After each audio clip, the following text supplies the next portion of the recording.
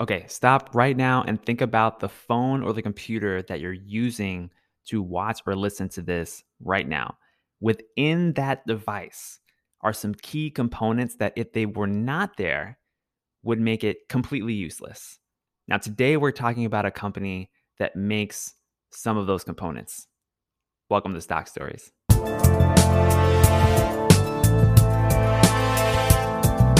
All right. Welcome to Stock Stories. Hello, my name is Alex Mason, and I am your stock storyteller. And we're studying the entire S&P 500 right here. Today, we're studying a brand new company. This is a tech company. It's AMD, the chip maker. And so we're going to be studying the history, the business model, and the financials. But I'm getting a little bit ahead of myself. So let's go ahead and get into today's episode on AMD.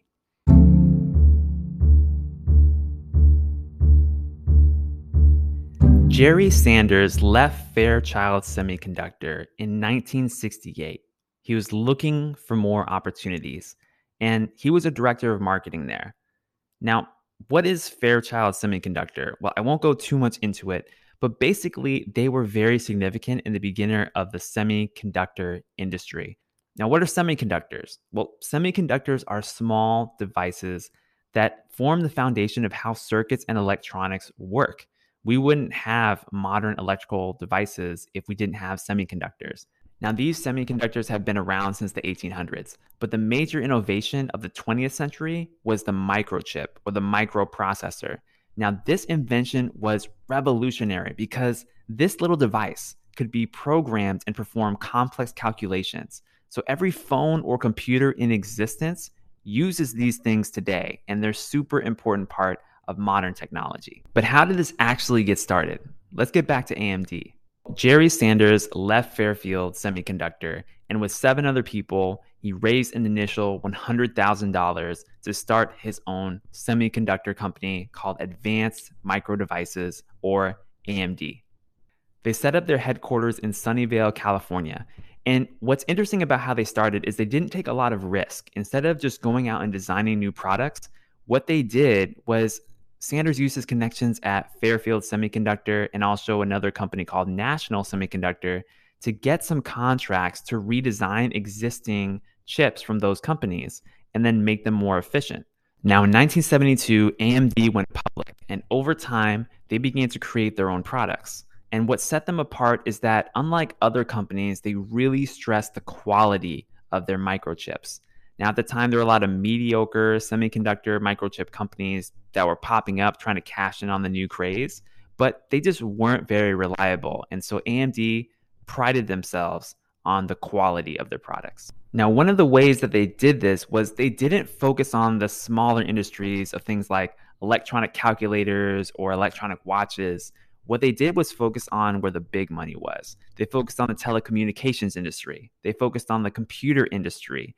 And this was important because they could actually sell military grade specification products to these customers for higher prices because they were the industries that were willing to pay up for that level of quality.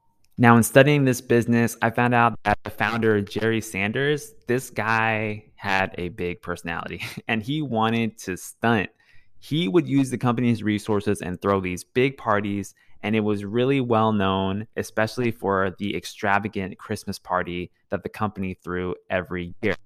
Now, one time in 1983, he rented out San Francisco's biggest convention center, spent $500,000 on this extravaganza, and it was so big that news crews would actually come to film there. And this ultimately ended up being a good thing for AMD because it garnered them additional publicity. One of the things that he even did was he set up a lottery system for all the employees. So you could actually enter the lottery if you were an AMD employee, even if you were a low-level worker, and potentially win a $12,000 salary for 20 years. So this guy, Sanders, he really wanted to stunt, he wanted to flaunt, he wanted to be aggressive, and that was just the culture of AMD around this time. Now, this aggressiveness extended into their advertisements for their products too. Now, Intel was the big company on the block, and AMD was using everything it had in order to compete with them. And in their ads, they regularly took shots at all these competitors like Intel, Texas Instruments, and Motorola too. They even created a comic book strip one time telling the story of how this hapless engineer buys AMD's microprocessor kit and as a result becomes the most popular guy in the office and gets all the ladies. Now, all of this was just AMD's style and how they did things. And they were just really aggressive in trying to become the leader in this fast growing industry. Sorry, I'm just cracking up at how the ads are so different back in the day. Now, if you're enjoying this episode so far, show me some love and just tap that like button. I'd be very grateful. Thank you so much. Now, in the 1970s, AMD received a large investment from German company Siemens, and that cash infusion really helped fuel their product innovation in the microprocessor market. By 1978, they grew to over $100 million in revenue, representing incredible growth, especially from the very small base where they had started from. Amazingly, sales doubled between the years of 1979 and 1981, and so they built new facilities. Now, the company at this point even partnered with their arch rival Intel in order to make the IAPX86 family of processors. Now, in the late 80s, the company and the entire industry, in fact, was kind of brought back to earth. All this phenomenal growth all of a sudden just came to a standstill. And that's because Japanese competitors, they were starting to dominate the semiconductor market, and AMD had to find new ways to compete. They formed alliances with other big tech companies like Fujitsu and Compaq, and they were able to develop new product lines and do that somewhat successfully, although their finances still kind of struggled. Now, by the 1990s, the company was making billions of dollars in revenue, but they had a lot of years where they lost money. So it was unprofitable for them. Now, in the 2000s, the company spun off its manufacturing business, and that allowed them to focus just on the designing of the chips. And then they also made a series of acquisitions to help boost their business. But they survived and started thriving more in recent decades.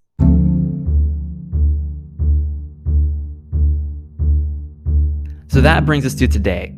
So what does AMD do now? What business are they in now? Well, they're still in the microprocessor business. And the reason that they exist is because the world needs microprocessors to fuel the evolution of machines. I mean, think about all of the tech buzzwords that people talk about today. They talk about machine learning, artificial intelligence, blockchain, crypto, cloud computing. You literally would not have any of that if you did not have the backbone of the technology, which in this case are microprocessing chips. You need the digital brains of these devices to perform all of these functions in order to operate the devices that you and I are using this very moment. AMD basically serves three markets. They have data centers, PCs, and gaming consoles. So their devices can go into any one of those types of devices. Now, each of the chips that AMD makes is specialized for different functions. For example, for a gaming console, you want a chip that's more focused on creating smooth and seamless images and graphics. Whereas for something like a data center, you might be worried more about processing speed or something like that. Their primary customers are some of the biggest tech companies in the world.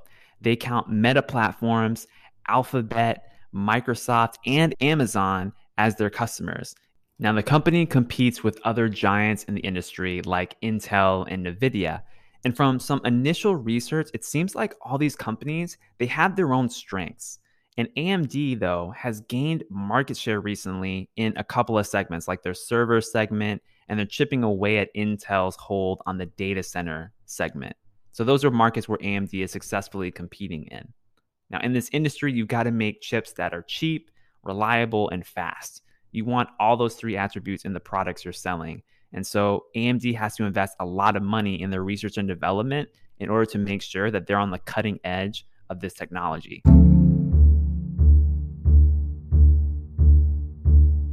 Okay, now we're at the ticker terminal. We're going to look at the financials really quickly. The ticker symbol here is AMD for Advanced Micro Devices. And let's look at the financials really quickly. One thing we can see right off the bat is on the income statement, boom, look at these revenues. Revenues have grown substantially. In 2017, they were just over $5 billion. 2021 skyrocketed to over $16 billion. We're talking about tripling their revenue in a 5-year period. And then if we look at the profits, let's go ahead and look at the net income. We see that they actually went from having a loss in 2017 to making significant money in 2021. So they went from a loss of like negative around $33 million to over $3.1 billion in profit just this past year. So this is a business that has definitely been a roller coaster ride for investors and for shareholders, because this is a company that is relatively cyclical. You have technology developing. Sometimes you're the market leader, sometimes you're not. And the waves of change move very quickly with this business. Let's take a look now at the balance sheet. Remember, this is what the company owns versus what they owe. So they're really stacking up the cash here. Look at this. 2017, over $1 billion in cash. 2021, over $3.5 billion in cash. This is really nice. So the cash balance going up, this is indicative of a business that's highly profitable. And then let's keep going down in the balance sheet. I want to see how much debt they have. So they do have some debt. It's around $1.5 billion. Nothing too crazy. I think that this is a company that seems pretty well capitalized, and I'm glad that they have that big cash buffer there, just because they need to ride out future storms in this industry. Okay, looking now at the cash flow, how much money is actually flowing through this business? We see that their cash from operations, it's increased substantially, similar to net income. So that's good. That indicates that the business really is producing cash. And then I also want to see how they're investing this money. So they're investing this money in some capital expenditures, but really where the money is flowing to in this business is some common stock is being purchased. So about $2 billion last year, which traditionally they haven't purchased stock at all, and they don't pay a dividend. So you might be asking yourself, like, where is this money really going? And I think the answer actually can be found if we go back to the income statement. We go back, look at this line right here, R&D expenses. Boom. Last year they spent almost $3 billion on R&D.